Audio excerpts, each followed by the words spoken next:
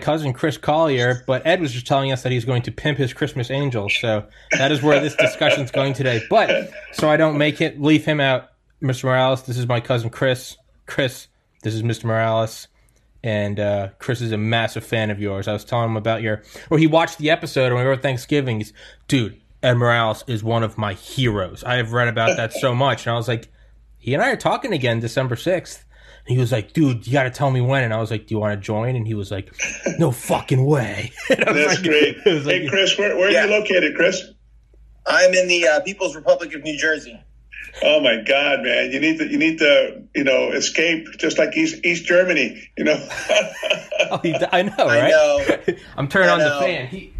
Chris, you got my fiance. My fiance and I are we're just close to our parents here, and okay, you gotta leave. Well, that makes a big difference. So, yeah, makes a big difference. Here. Yeah, it's so you stuck here for right now. You guys can all go to the same gulag together because that's eventually that's. I know. Did you see in England today? They Today, December 6th, 2020, today in England, they said that they are lifting quarantine restrictions on, quote, high-value people. So people that are deemed worthy no longer have to quarantine themselves, and they can go travel. So is this not just the Soviet Union?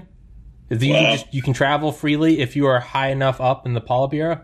I had not heard that. Yeah, that as of today. So if you are elite... which is really weird because Valenti Beryov, the head of the KGB and the Soviet nuclear program, whenever the nuclear scientists would make a big advancement to lead to the first A-bomb for the Soviets, they would get a bunch of stuff, but they would also get free passage to different parts of the Soviet Union. So that is now a reality. It is slowly creeping in. But Chris, you were telling me why it was, and Chris, proud owner of a 357, was explaining why it was so important, why Mr. Mireles' the shootout in Miami was so important and how it changed everything. And it seems that you actually know a lot more about this than I do, Chris, so why don't you take it away? All right, well, so first I just need to gush for a second. So I'm kind of like a caliber nerd. I don't work in the gun industry or anything. Maybe in the future I'd love to, but I love just reading about calibers and performance and stuff like that. And so I've, for like 5 years, been pretty much obsessed with reading about the Miami shootout. I read about it many, many times, and I had no idea until I saw the link for Tom's podcast, and I was just like, I was so glued in to listening to you talk about it. That was incredible. And I've read it. And not only were you in it, but you're the guy who finished it. So I was holy shit. Yeah. He is the finisher, yeah. Yeah. So, I don't know. And I do need to apologize because when I talked to Tom on Thanksgiving, I said, I'm going to read the book, but I do manage a retail store. And so this is my first day off since Thanksgiving. So I did not get a chance to read the book between Thanksgiving and today. Oh, well, then the podcast is over. It's over. Get out of here. I apologize, but I will read the book. But, so it seems like that shootout kind of it temporarily ended the 9mm in the bureau, but they just recently brought it back, I guess, because of modern. That's correct. Well, you know what though? At the time, it effectively killed it. I mean, everybody thought it was tombstone. End of story. But that just goes to show you how engineering can change things around, because it's not so much the 9mm that was the problem; it was the caliber. The 9mm caliber, not the caliber, the actual bullet that they were using in the 9mm. They were using 115 grain silver tip hollow point, which at the time, I didn't carry one, but all the SWAT guys told me that was like the creme de la creme. So it wasn't the platform; it was the actual ballistic side of it. And the engineering has caught up over the years. Now they've got this. Honestly, I'm so far out of the loop, on nines that I'm told that it's a bonded round, and I honestly don't know what that means. But I'm told that it is equivalent to a 40 caliber or even a 45 in its performance. So. just to be, as accurate as possible, it was the caliber, not the actual platform, the pistol. But I mean, I haven't even had a chance to fire any 9mm bonded rounds. But my son, who's a deputy sheriff here in the county, said that his department went to the new bonded rounds. They switched out about 18 months ago, 2 years ago, from the 40 calibers over to the Glock, the Glock 9mm. So they're all carrying the new bonded ammunition. So I mean, you wait 40 years or 35 years and you reinvent the wheel. Yeah. Right. Yeah. And what I read was that the criminal, the murderer, who had the one that had the what? Platinmatics. Yeah, the one that had the Mini 14. Plat. Yeah, so he got shot from somebody, and the way that he got shot, that was, even if he got shot on the operating table, he would have died. That's correct. But because of the circumstances, he was still able to do so much damage. Correct. That is all correct. Here, hold on for 1 second. Let me grab something here. Sure. Okay. Sure. Okay, I've got my little stick here. He was shot, so that you can see right here. He was shot through the arm in this fashion. Okay. He was moving, and the round penetrated his arm, severed the brachial artery, and penetrated his chest, and traversed across his chest from the right side, and stopped right about here, which is about an inch from the heart. Okay, so I mean, that was I tell people, I said, Jerry Dove, when he fired that round, he was shooting at a moving target. That was $1 million shot, because his window of opportunity was probably about 3 feet, from when Platt exposed himself until Platt, got behind cover. 3 feet, that's not very much space. And right. Jerry Dove was firing from a distance of about 14 yards. You think about it, shooting at a moving target at 14 yards, where your window is 3 feet. Man, that's a and he made a center mass hit. The agent Jerry performed, admirably. The 9mm pistol performed admirably. The failure was the round, okay, the ballistics. Conversely, okay, which is, I spoke to Tom last time, about the psychology of survival. Law enforcement never really addressed the psychological side of survival. Everybody always addressed tactics, positions, like all the cool stuff, but nobody ever really looked into the cerebral side of survival. And that has been studied so much in the last 30 years that now people, I'm amazed at how much of a grasp of survival people have. And I'm really, especially law enforcement and agents. The will to survive is something that nobody can give you. Tom can't give it to you.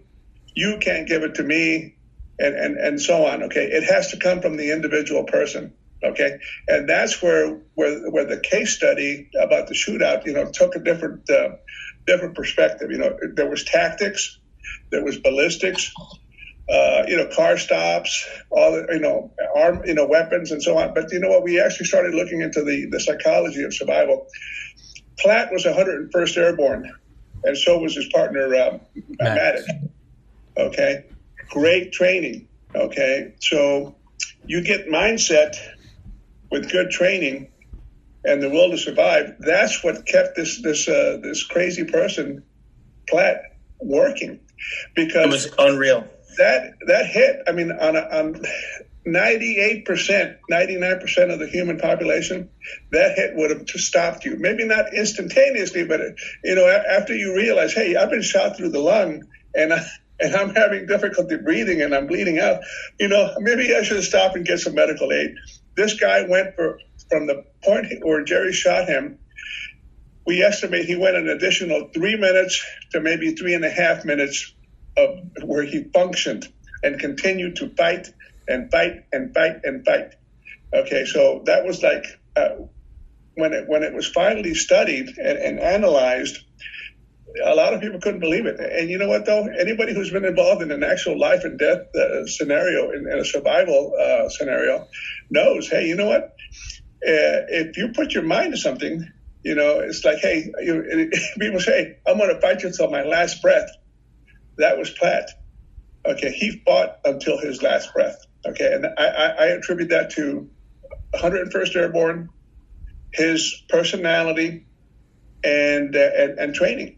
You know, so it's like my personality is probably a lot like Platt's. You know, I'm kind of to put a fine point on it, I'm kind of an asshole. You know, so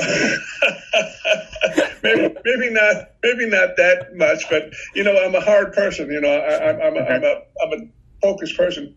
I had Marine Corps training, and you know, I did a lot of training with the FBI too. I mean, I've had training all throughout my young career, my early years. But you know what? You never really know what you're going to do until you're actually faced with it. You know, and that's what happened with Platt. You know, his mindset. Okay, people couldn't believe it, and it was all mindset. Do we know what went wrong? And Tom, if I'm talking too much, just tell me to shut up. No. Yeah. Do we know what went wrong? How two guys that were in the military ended up being such hardened criminals? You know what, though? That's a good question, and I've been asked that question before. And who's to say? I mean, who's to say you and Tom, you know, you guys could have grown up to be the next generation's Platt Maddox? I mean, what kept you from being that? Okay. What kept you from taking, you know, going to the dark side as opposed to staying on the side of light, you know, and right. righteousness and rule of law? Who knows? I mean, was it strictly personality, or was it economics? Was it need?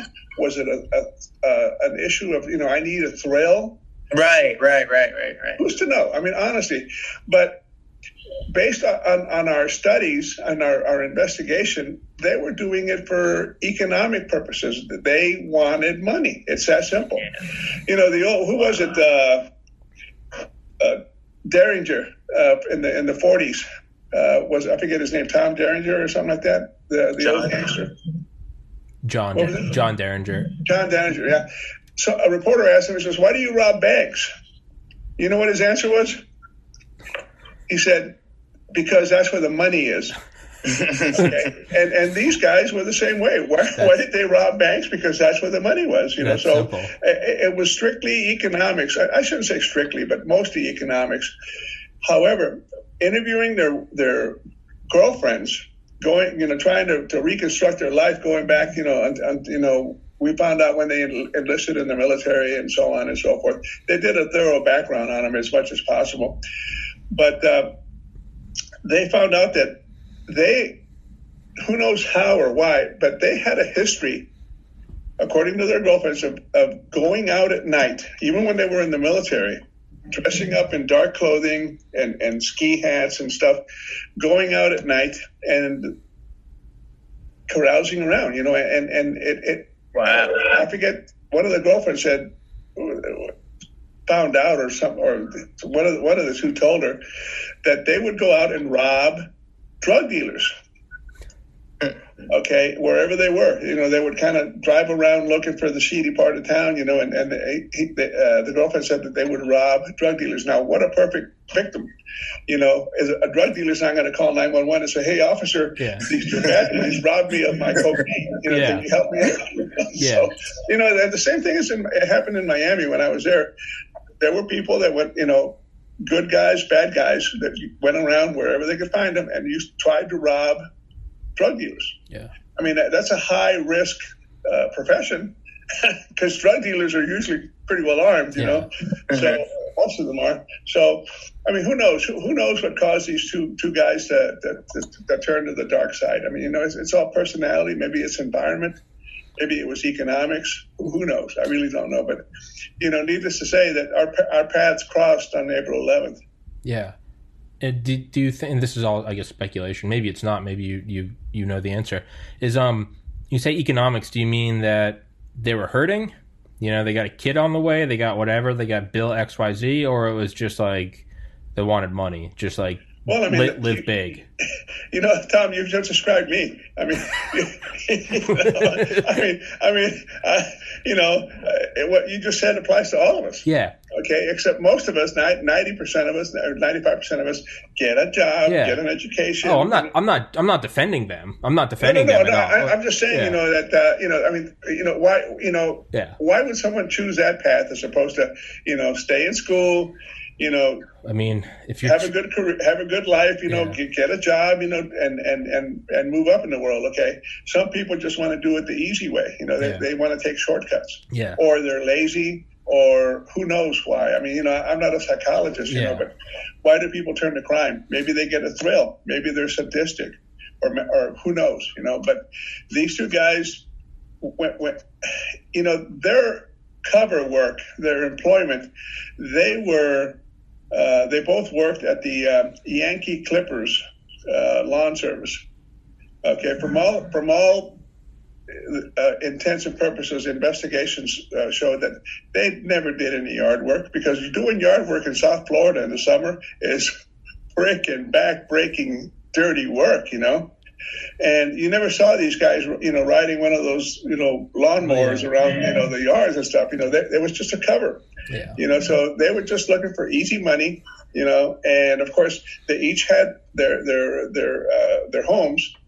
And according to what the neighbors said after the shooting, when the investigators came by to ask, they always bought their kids the latest toys, the little, the big dude, whatever was in fashion in the mid 80s.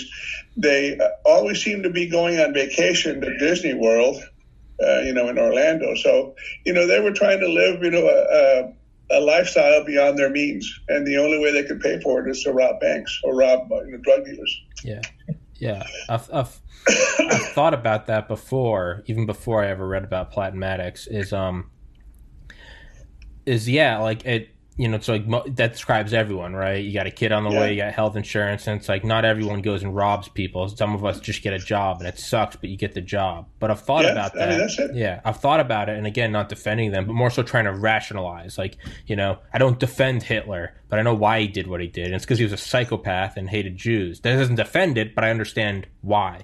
So to understand why Platinmatics did what they did, it'd be like if you're Michael Jordan and you're working at a summer camp and you're selling ice cream, but meanwhile, on the courts at night are illegal games where they're playing $5, whoever wins a game of 21. At a certain point, you're like, I'm better than these little shits. I mean, if you're looking at drug dealers, robbing drug dealers, not even banks, let's just stick with drug dealers. Here are these hard guys in these seedy parts of town. But you're trained in the 101st. What part of you is like, yo, let's go whip some ass? Like, exactly. It's exactly, and you know what? Based on their history, based on their performance, between August of 1985 and April 1986, and based on their history, when according to their girlfriends, they were not afraid to take deadly force action. I mean, they were not afraid. And it's like, hey, if you got their way, too bad, so sad. Yeah. If you ended up, getting killed, that was on you. Yeah. Okay, not on them. Yeah. It seems almost like it's the worst possible situation that could have happened, because you have two guys who are clearly like sociopaths, who don't really care, who are in it for the thrill, who want money, and then they got the training behind it. It's like all the bad things came together. Yeah. Correct. And then, Chris, and then on top of that, as you and I discussed earlier, whoops, did I lose? Okay. Nope. You and I discussed earlier, you add everything you just said, and then on top of that, you add a strong will to survive. I mean, that is the perfect storm. And we met the perfect storm, and then on April 11th, because, all the training and his commitment and stuff. And you know what? He fought until his last breath, And then kind of like you hate to use the old saying, hey, they'll never take me alive, Right. Yeah. I have two more questions, if you guys don't mind, about the specific. No, Chris. Chris, okay. There's no. Can I answer your ballistics question well enough? Yeah, absolutely. Yeah. But I have one more ballistics question. So ask away, I've read in two different in two different places that the 357 that you carried, that was your own personal gun. Correct. Okay. I read in one spot that it had 38 shells in it, and then I read somewhere else that it had 357 shells in it. What's the truth? The truth is 38. What now? Why? That seems crazy. Okay. See, that's an interesting question. And if you're not inside the agency, you wouldn't know that. It's like, why wouldn't you carry 357s? Right. If you shot them next to each other, it's a night and day difference. The answer is regulations. What? Yep. Regulations. And you know what? I'm a balls to the wall type of guy. I've been known to skirt some regulations here and there, but nobody wants to get fired. Yeah. Okay. Right. For having violating people say, well, why weren't you carrying a different weapon? Dude, if I carry a 44 Magnum, my own, okay, and I shoot and kill somebody, guess who's going to jail? Guess who's going to get fired? Yeah. I'm going to go get fired, and I'm going to be liable, because that is a non-authorized weapon. You cannot carry non-authorized equipment or ammunition. So that means you could have a 357 Magnum, but you had to carry 38 caliber bullets in the weapon. You could only have 357 Magnum rounds as reloads. As if you fired your first 6, then you probably needed a 357 Magnum round. So the theory was that, hey, when you go through your first 6 rounds, then you can start loading Magnums. What a stupid fucking rule. Yeah, that seems like bureaucratic. How about I just let me shoot the person and not need to go through 6 rounds? Right. That sounds like something from an ivory tower of, well, our models show if you go through 6, chances are you're in a life or death situation. Fuck that. Give me a Desert Eagle with a black tip round. Like, screw that. Well, you know what though? Exactly. These are regulations and rules and stuff that are being made by people who don't know. Yeah. It's kind of like in today's environment. You've got politicians telling police shoot him officers, in the leg. Shoot him in the Shoot him in the leg. Guys, they don't know how hard it is to shoot somebody. Shoot somebody and something that's about 3 or 4 inches wide. Are you kidding me? And he's moving, and the whole life or death. Like you talk. Sorry to interrupt you, but in your book you talk about And the book will be linked in this top comment and description for anyone that wants to read it. Plug for Mr. Mireles. But you even talk about in the writing of your book how it's you're not just going through like a shootout. You're explaining something that sounds like a heavy LSD trip in terms of time dilation and images and like the shutter effect. And it's like exactly. See, these rules are made by naive politicians or naive administrators. It's like in today's environment, politicians are telling police officers, well, you can't use excessive force. I said, dude, if someone is coming at me with a pipe in my book, in my school, that is deadly force. Yeah. Okay, if you come at me with a pipe, I'm not going to let you hit me. But now politicians want the bad guys to make the first overt act, and that's like if I block with my arm, okay, they have to break my arm or hit me across the head before I can respond with deadly force. I say, hey, excuse me, screw you. You know what? If you even look at me sideways with a pipe in your hand and you take one step towards me, I am going to interpret that as a hostile, deadly force intent act. Right. And I am going to use deadly force in response. Okay. Now, a lot of these politicians are saying, oh, no, police officers, you can't do this. It's like, you know what? Politicians do not dictate deadly force policy, deadly force law. The Supreme Court of the United States has determined what deadly force policy is. Okay? A politician can say, hey, don't use deadly force against a citizen. But you know what? A politician can kiss my ass because the deadly force policy has been dictated and it's gone up to the Supreme Court numerous times and they've upheld it. Okay, simple. If you feel that someone is going to cause serious bodily harm or kill you, you can defend your life with equal deadly force. Yeah. Okay? Yeah. Simple. Yeah. It's better to ask for forgiveness than permission, right? You shouldn't even have to ask for forgiveness. If the Supreme Court law, dictates, hey, you can defend yourself, in a deadly force situation, I don't have to ask for forgiveness. I know what the law is. Yeah. Okay, it's kind of like those officers in Atlanta. Okay, there's a big hullabaloo about that. That politicians can say what they want, but those officers, especially the one who shot, was perfectly within the bounds of Supreme Court deadly force policy.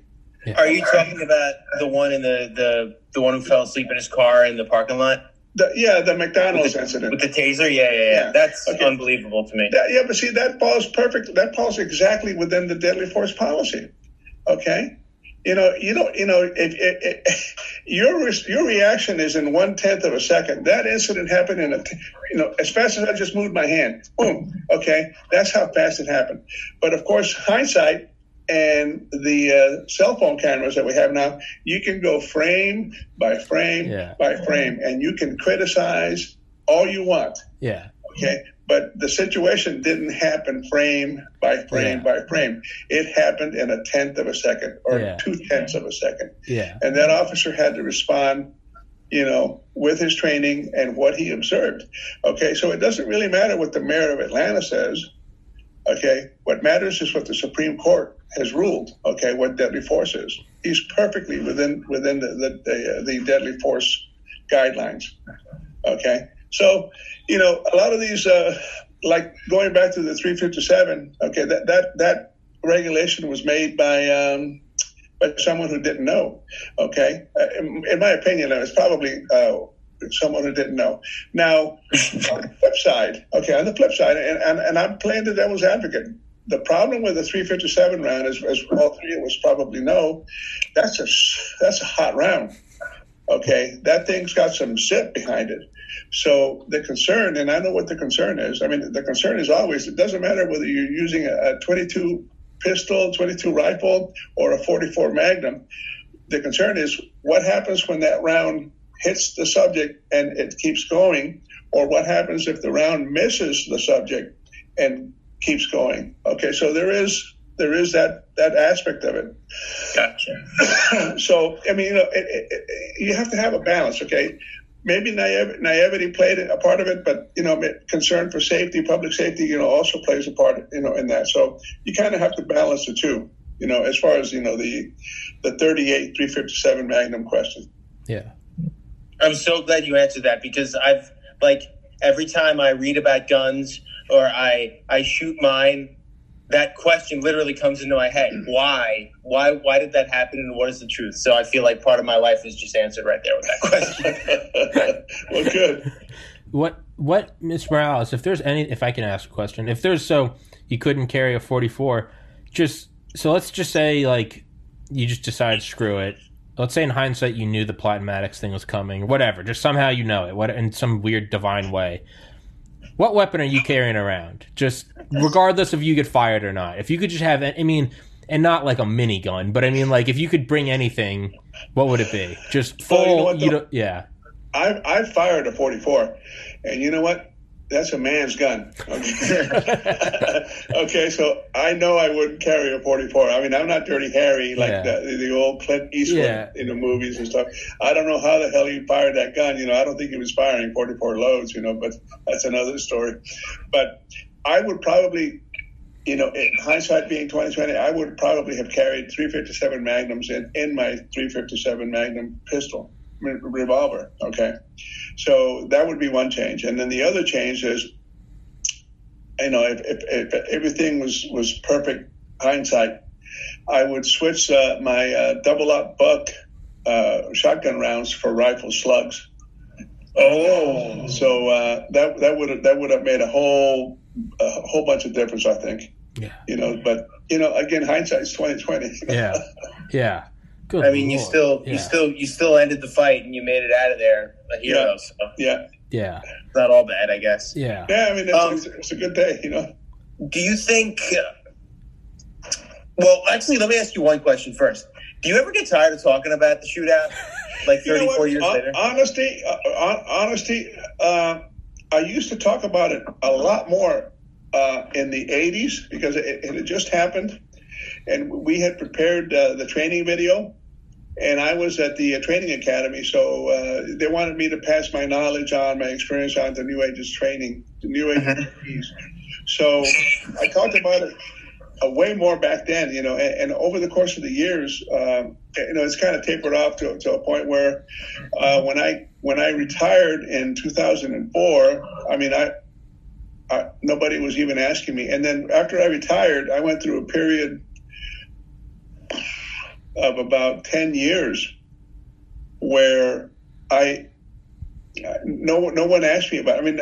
I don't wear a patch on my shoulder saying, "Hey, I'm the FBI Miami shootout guy," Yeah. So I did try to be as anonymous as possible, but gotcha. I would get calls periodically from different agencies, to go to a conference and stuff like that, maybe once a year, twice a year. But then when I ended up working as a contractor in Iraq and Central America, that was 6 years where I had no contact with anybody. I was just training, gotcha. Police, and stuff. So, in a long roundabout answer to your question is no, because I'm not asked about it that much. It's kind of perked up or picked up because when I wrote the book, I had to put a lot of thought process into it to reconstruct the actual incident. So right. So in that regard, I have thought about it, and you know what? In a way, if I think back on it, I'm sorry if this answer is long. No, it's okay. In 88, 89, it was therapeutic because I'm still suffering from PTSD, and it was good to talk about it. Because the more I talked about it, the more insight I got. Because I didn't know. I only during the actual shootout, I only saw a little narrow, sliver of the pie. Yeah, and that was my portion and what I did. Okay, it wasn't until we prepared the training video that I actually learned what all the other actions were. The actions from the other agents and the actions by the bad guys. So because of the training video, I got a real good idea of what happened. And based on that, I did more research to a point where I think I have a pretty good handle on what happened. I'm about 90%. I know what happened up to about 95%. Okay. And the other 5%, we don't know because we have 4 participants that are dead. Okay, the 2 bad guys and the 2 agents, Ben Grogan, Jerry Dove died. So we really can't ask them. Not really. We can't ask them what their actions were, what they saw, and so on and so forth. So we've had to reconstruct their actions based on eyewitnesses and on evidence. So that's why I say I have about 95% of the picture. The other 5%, maybe 8%, nobody will ever know because 4 witnesses are dead. Yeah. Could you, Chris? Unless you have any, were you about to say something? I had one more. Yeah, good. Go for it. Chris, ask away. And then, I have one more question about the shootout, and then before the podcast is over, Chris, I have a general question. Chris, I gave an hour as a loose estimate. We can go for as long as we want, as long as Mr. Mireles can, and you can ask as many questions as you want. There's no, just let it go. I respect everybody's time, so I just wanted to put it out there. Don't be such a bitch. Just ask your question. Mr. Mireles, Tom, you were right. He is a bitch. Yeah, I know, right? He warned me, Chris. He warned me. I warned her. I said, "Hey, man, you gotta, I'm joking. Don't come get me. He's joking. No, believe me, Mr. Mireles. Nobody can come get you. You're an animal. Chris, what would you say, Mr. Mireles, the main area of opportunity for the Bureau was looking back on the shootout? Is it like tactics or mindset? Because I've watched, there's like some recreation videos of it, which are horrible. Like if you read about it and you watch, like, I don't know if you've seen any of those like recreation videos, they're really bad. They're so yeah, I know. I think I've seen almost all of them. Okay. And, and even when they interviewed me, okay, I was interviewed for at least half of those videos that have been on TV, and they still screwed it up. It's like, dude, what the hell? It's just incredible. And the made-for-TV movie, that was a total poot screw. The movie was about 50% accurate. Wow, that's bad. You know, I mean, they got so many.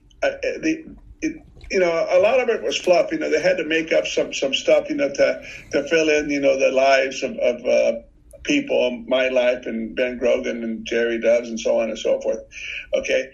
But for them to get the shootout wrong, that was just unbelievable. The shootout part of it is like 50% incorrect. I mean, wow. Don't get me wrong. It's an exciting movie. I mean, everyone that I've ever talked to said, man, that's a good shootout. It said, yeah, you know what? But except it's 50% wrong. You know, Mm-hmm. I mean, I know I'm probably one of 8 people who know that it's 50% wrong. The rest of the public thinks, hey, man, that's what happened. You know. And it's not, you know, so that part of it, you know, I just said, you know, there's a lot of misinformation out there, which was another catalyst for me to write the book, because there was information out there. But I don't understand the point of your question. What when you say what opportunity was there for the FBI? What do you mean? So, like, if you look back on it, like, do you think it was like all just like wrong place, wrong time, wrong bad guys? Do you think that like that the fact that you had an inferior bullet is how it was so bad, or was it just bad? Like, do you think that the FBI, like, did the FBI learn anything from it? Oh my God, Chris, we learned tons. Yeah. So like, what would you say the biggest takeaway is? And that's a good phrase. Takeaways. The takeaways. I'll get to it in a minute. But the thing is, you know, it wasn't wrong place, wrong time. It was right place, right time. Okay, because I feel we were fated, because we were after these guys hard. Okay, between August of '85 and April, you know, we were dogging these guys. Okay, and we were getting closer and closer. It wasn't until March that we actually found, you know, we had a live witness that, you know, he survived getting shot and robbed by these 2 guys in the Everglades. His name was Jose Calazo. That was the first actual live witness that had a face-to-face confrontation with them. And he was able to provide a lot of information. So we were getting closer. If it hadn't been April, it would have been May. If it hadn't been May, it would have been June, because we were getting closer and closer to them. And so that's that part of it. Now, the other part of it, the takeaways, oh, my God. I mean, that's why my book is called FBI Miami Firefight. Yep. 5 minutes that changed the Bureau. Gotcha. It changed the whole FBI, and it changed law enforcement in general. Okay, we started looking at ballistics. Okay, that one round that should have stopped, or if not killed Platt outright, caused the whole change in ballistics. Okay, that's what led to the development of the 40 caliber round. Okay, and the development of the 149 grain subsonic 9mm round. Okay, that was almost like 33% heavier than the 115 grain, or maybe 25% heavier. Okay, I mean, big changes there. And then we changed weapons platforms. You know, the FBI went from revolvers to pistols. You know, the FBI in particular, and law enforcement in general, was always concerned that semi-automatic pistols would malfunction. Okay, and I don't know what the history was, because I really hadn't studied it, but there were so many horror stories of guys carrying pistols, and when it came time to use them, you know, in a sudden event, like a sudden confrontation, that the pistol fired the first round, but it failed to cycle, it failed to extract, or failed to load, or whatever. So there were so many horror stories out there, but, you know, I don't know whether that was a problem with the weapon at the time, with the ammunition at the time, or with the maintenance, you know, by the officer. Right. So, I mean, there's so many different factors that we will never know, but now in today's environment, people know that you have to maintain your pistols, because it's an actual moving machine. I mean, it's not a Swiss watch or a car engine, but it does have moving parts when you need it, you know, so you do have to maintain it, you know. So that changed. We changed ballistics. We changed weapons platforms. we changed training, because when I went through firearms training, and this is no slap or a finger in your eye to anybody, okay? But the mentality of training back then was they were trying to teach you marksmanship, which is always a good thing. You know, that's the bottom line, or that should be the first step in training people how to shoot. The basic fundamentals of marksmanship, okay? And then when you get that, when you establish a base level of understanding and training, then you can start putting all the razzle dazzle on top of that. You know, the fancy, shooting, shooting pennies out of the air or whatever training people have. In other words, we call that going from marksmanship to combat training. We called it combat training. You actually started shooting in real world environments. You shot at multiple targets. You shot at moving targets.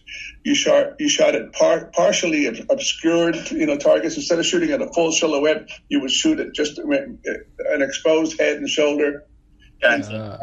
You shot from inside a car. You shot, while running, and then you'd have to stop, go to a certain position and shoot from there. Or they would stress you out. You do a bunch of push-ups, and then they'd say, okay, run behind that mailbox and, address the target. Okay, so that's combat shooting, okay? But when I went through, the way I remember it, and my mind is fuzzy, I am, close to 60. I'll be 68 next year. Nonsense. But is that law enforcement was shooting for administrative purposes. Okay? Gotcha. Let me define that. Okay, you have basic marksmanship training, the basic platform, the very basic base of training, and then they started, doing the other combat shooting. So this is just a wild estimate on my part, but at the time that I went through, we did about 80 or 90% shooting in lines. Okay, just going, through the marksmanship training, and 10% combat shooting. Okay, and the reason law enforcement agencies have to shoot in lines is because they have to be able to defend you in court, saying, okay, Chris is a 7-year veteran, and we have 7 years of statistical records for his firearms training. He is, on average, over the course of 7 years, his average in firearms training is 87%. So he is 80% accurate, or he has an 87% hit rate on a target. Okay. Gotcha. That is for administrative purposes, and that's for legal purposes. Okay. Okay. Unfortunately, back in the day, that's all. That was the majority of the shooting. Shooting in straight lines. After the Miami shooting incident, they still taught basic marksmanship, and they still tried to establish a record for your percentage. Your ability to shoot, but they increased the combat training up to like 40%, or maybe that seems way more logical. 40% combat training. Okay, shooting at moving targets, moving and shooting from inside a car, shooting into a car. We have some wrecked cars back then. You would shoot at a target inside a car. We would shoot in and around cars. Mm-hmm. Okay, we would shoot weapons, shotguns from inside a car, MP5 machine guns from inside a car. So everything became a lot more dynamic. Okay, we weren't SWAT members, but we weren't shooting in straight lines anymore. So that was a huge change, because people found out, hey, you know what? I can become a robot. I can shoot in a straight line. Because I know the course.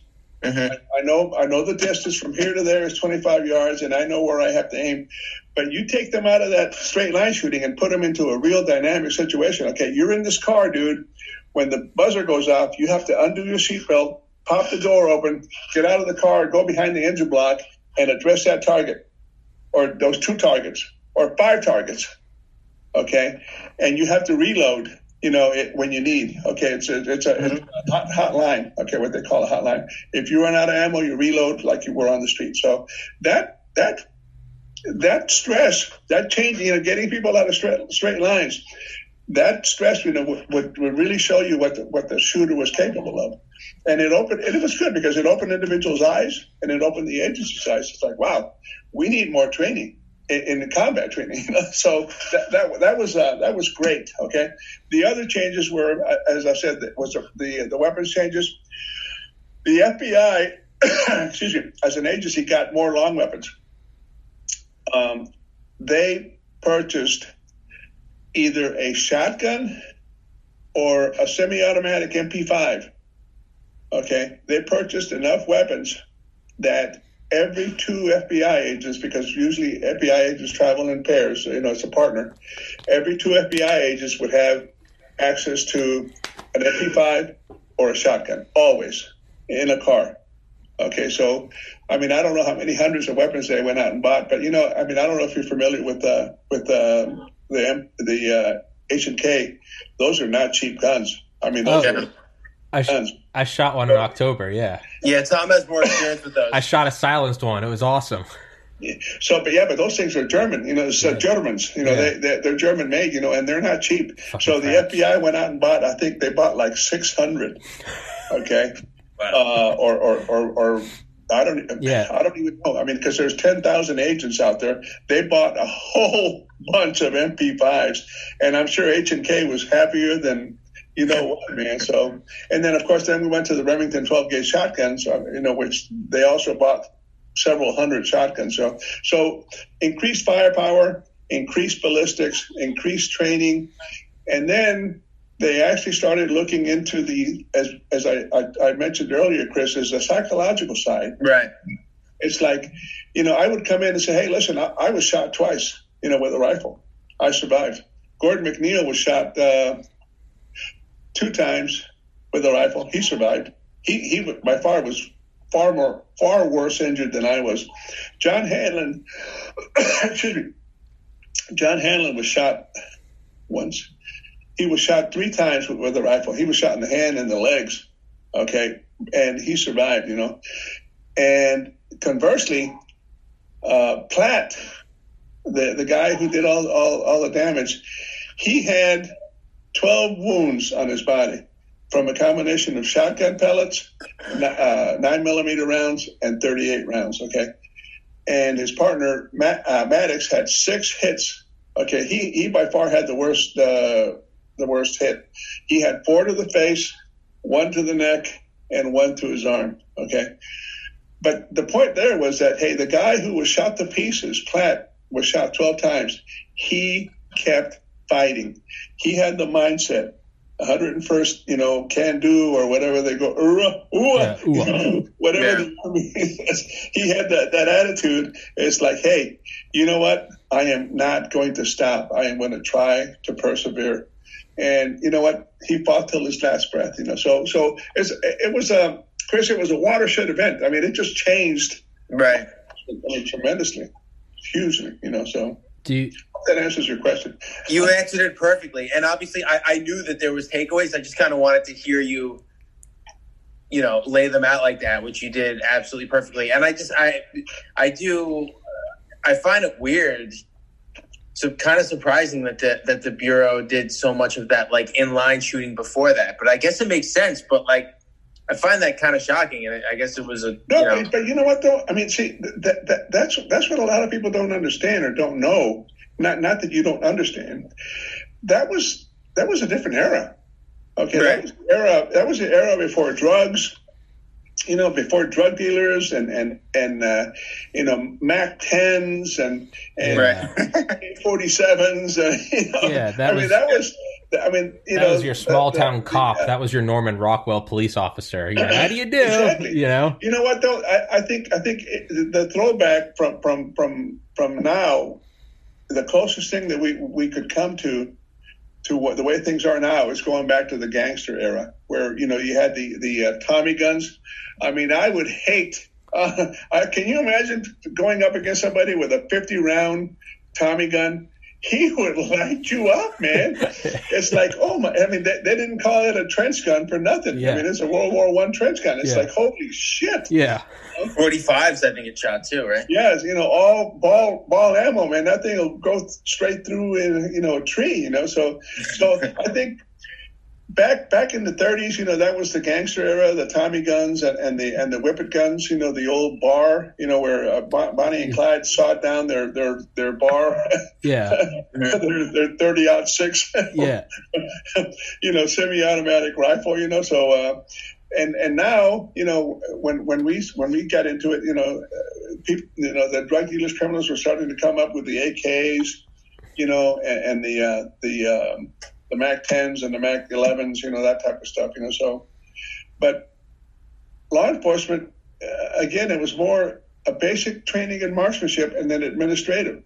Okay, we have to show that Tom, he may be a good investigator, but he's a piss poor shot. He only averages 71% on the range. Yeah. Okay. Whereas Chris averages 87%. So they have to be able to defend that in court in case you get into a situation, so they have to have. Have you, actually, Chris, ask a question real quick because I have to go to the bathroom. I'll be right back. But I've got a question. Hold the line. I have an unrelated question to the shootout that I would like your opinion on. No, go ahead. And I know you guys kind of got a little bit into politics on the last podcast, but I've been thinking about this for a while, and it's bothering me, and I want a real veteran's opinion on it. Obviously, I'm super pro police. I took the police test a few years ago. If I could live, I'm 35. I have a career already. I have a house. If I could live my life over again and start at 18, I would have tried to become a police officer at that age. And I got a 98.6 on the test, but I think I'm just too old to become an officer. So I just want to put that out there first. But it seems like right now, law enforcement is kind of in a tough situation because it seems like they never really have the support of, I don't want to say the left, but you know what I mean? Right. Not necessarily the left, but they never really had the support of the left. And they always kind of had the support of the right. But now it seems like between a combination of, in certain areas, like what I would call revenue law enforcement, where like you'll have a broken taillight out and then they'll bust you with 5 more tickets. Or like, I remember one time when I was really young, I got a ticket for not stopping properly and I got nailed with a bunch of surcharges, whatever. Between that and between certain people, not all of them, thankfully, because there's a lot of sheriffs that are not enforcing, but the lockdowns, law enforcement that are enforcing the lockdowns that a lot of people deem unconstitutional. It seems like law enforcement's kind of in a tough place, and I just wanted your opinion on that because it's weird and it's not good. And as somebody who is a wholehearted law enforcement supporter, it makes me kind of upset because, you see what I'm saying? I think I understand what you're saying, but you know what though? Let me give you a historical standpoint. I mean, from my perspective, even back in the 70s, 80s, and 90s, okay, it almost didn't matter whether you were, as you said, left or right, okay? Right. Most citizens were, and I don't mean this in a negative way, but I use the word leery. Most citizens were leery of law enforcement. Okay? Really? Because they're the enforcers. Uh-huh. Okay, I mean, that's why they call them law enforcement. They were the enforcers. Okay, and the idea of an enforcer is to be impartial. Okay, and that's the way it should be. You should be an impartial enforcer, and same thing with the law. It should be impartial. But don't get me wrong. I mean, there were people out there that were wholehearted supporters of law enforcement, and there were people out there that were totally against law enforcement. But overall, the general consensus, I don't know if I can use the word consensus, but the general attitude was like, oh my God, there's a cop.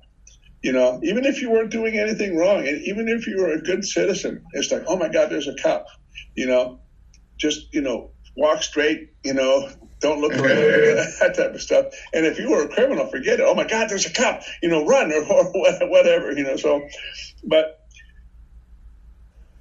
I guess it was a certain amount of respect, whether it was respect out of fear or respect out of just respect, But nowadays, there's a total disrespect, a complete breakdown. I think it's a breakdown in our society. Hey, Chris, can you put in headphones? I'm getting feedback through your phone. Yeah. It's just making weird noises. But sorry, Mr. Mireles, go on. No, should I wait or can I go? No, you're good. No, I'm good. I can hear you. No. The thing is, nowadays, it's gone way overboard. Now you have an open hatred, an open defiance of law enforcement, and you know what? And that goes right back. I put that I put it in the lap of politicians, okay? Because you never used to tolerate, rioters, getting in officers' faces. Okay, I tell you what, you do that in Europe, you do that in Latin America, you're going to get your butt whipped. Okay, yeah. Getting into an officer's face like that and yelling at him, guess what? You're going to get a fist to the face or a belly club across the shoulder, period, in the story. There is no need for that, okay? People say, well, they have a freedom of speech.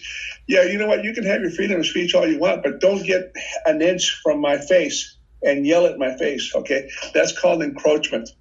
Okay, and I don't know why more departments don't enforce that. When I guarantee you, if you did that to any of those lily-livered politicians, okay, if you got within an inch of their face and started yelling at them, I guarantee you they would back away or they would react in some way to push you or they would call security. Yeah. Okay, but yet they don't want law enforcement officers to respond to that. They say, hey, it's perfectly legal. It's freedom of speech. But if you did it to them, they would be crying like little baby bitches. Yeah. I guarantee you. Well, I think maybe what they need, you're right. It's the same thing with like actors going to, and Chris, sorry, I muted your phone because you were getting feedback. So I'll now you're asked to unmute. Chris, I think, there you go. Are you back?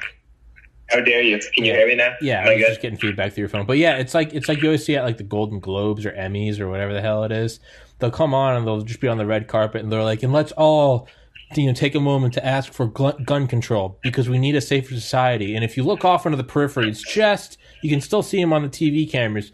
You'll see some guys that don't really look like they belong there, and they're in suits with square jaws and they've got MP5s. And it's like, who are those guys? And they're protecting us. From who? Right. From crazy people. Well, can I get some of that protection too? No, peon. You're not worthy. No, You're not worthy. No. Go back to the factory. Work harder. It's. But you know what though? Let me add this, okay? And I probably shouldn't. I'm probably going to get myself in trouble. Who But cares? you see all these different areas around the country that I forget what was the one in Minneapolis or the one in Seattle where they made the no police zones. Chaz. Was it Chaz? Yeah, that was in Chaz. That was in Seattle, or was it Portland? Okay. Can you imagine? And it's my understanding that crime in Minnesota has gone up like 100% or 150%.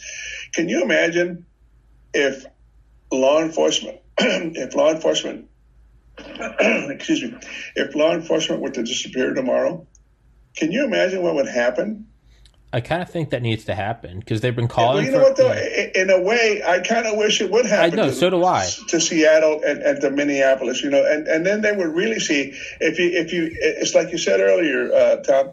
If you give these politicians a taste of their own medicine and take away their security, okay, and let them run around like regular citizens without any security details, then they would start seeing the world for what it really was, okay? Because then they're susceptible to the same muggings or shenanigans that people play, getting in your face or pushing you, or you trying to have a meal and somebody comes into a restaurant, starts throwing crap around and ruining your meal, threatening you and so on and so forth, okay? In a certain way, I kind of wish they would go all out, say, hey, we're abolishing police. Okay, can you imagine what would happen to cities like that? They would burn down within a week. Okay, I think it needs to happen. I think we've all seen the movie The Purge, whether it's 1, 2, or 3. that's what would happen. You would have people that would have to arm themselves to defend themselves against other predators. It's like, gee whiz, that's crazy. Yeah. Anyway, Chris, getting back to your question, society has changed. Okay, when I came in, people had a healthy respect, whether it was a healthy respect out of like respect or a little bit of intimidation or fear. But people had a respect for that officer, patrolling in his patrol car or on the beat. Now, our politicians and our media, an officer, he's like a marked man or a marked woman. They're walking around with targets on their back, and if they do anything to defend themselves, they will be labeled the bad guys. And I think that's absolutely ludicrous. Yeah, I think they need to, because they're all calling for this. It's kind of like the girlfriend or the wife that keeps threatening to leave versus the one that finally packs her bag and takes the kids. Like, either she's good and she leaves, or the husband's like, oh man, I really am a piece of shit, and he changes, right? It's kind of like that. We can keep calling for law enforcement to be defunded. Fuck it. Take them out. Just take them out entirely, watch the city burn, and live stream it from a bunch of drones and helicopters. Just put in the news choppers or shit that we use to watch, like, football. Just put it on pay-per-view. Put it on YouTube for free. Watch the city burn, and then be like, who's next? Fuck. Those who suffer remember. Yeah. Bring it in. No, I agree with you. It's ludicrous. Yeah. You know what though? It's been said in the media. The first function of a government or a city council or a state government or national government is to secure the public safety, to secure the people. Yeah. Okay, either domestically or from foreign actors. Okay, that's the basic fundamental job of the government, and then everything else comes on top of that. Okay, you gotta pave the streets, you gotta pick up the garbage, you gotta deliver the mail. You gotta make sure people are secure in their businesses and their homes. It's like, that's normal. But the first one is people have got to be secure in their homes and in their businesses. Okay, you have to provide the security for the general public. Not just for yourself, but for the general public. And I think, the way our society is going now, it's like, it's like I see all these politicians on TV, especially the federal ones, they're okay, man. They're getting paid, in the pandemic, they're not losing their pay, and they get security. So, man, life is good for them. Yeah. The rest of us, deplorables have to fight. Yeah, right. It doesn't matter to them. They're getting money. They still have their Secret Service. They have everything. Yeah. To them, it's all just like, hey, it's virtue signal. It's bargaining chips. They don't give a shit. Exactly. They don't give a shit what happens outside of the castle. But rules for thee and not for me. Exactly. That's what it is. Anyway, Chris, I hope that answers your question. I know I rambled on a lot. No, absolutely. No. It totally did. It totally did. I was gonna say, let's we a little past an hour and the audio's kind of fucking up, so let's wrap this one up. But Chris, you're gonna read the book, and then we're gonna do this again. We're gonna do this again in January, and Chris is gonna come prepared. Sounds good. Does that sound good? Great. Totally. Well, thank you very much, Mr. Mireles. Thank you, Chris. Chris, I'll see you Thank you both so much. This was a dream come true. Yeah, Chris, I'll see you in like 2 weeks. But Mr. Mireles, Merry Christmas, and I'll send you an email, and let's set one up in January, and we can do us three again, and we can bullshit again. Okay, Tom, thank you. And Chris, it was nice meeting you. And you're not even a tenth as bad as Tom made you sound. Yeah. Well, now Ed's putting words in my mouth, so I'm coming for you. All right, but okay, guys. Again, Merry Christmas to you guys. If I don't see you, and Happy New Year. You too, sir. Thank you so much. All right, you guys be safe. All right, my guys. Bye-bye. Peace. Bye.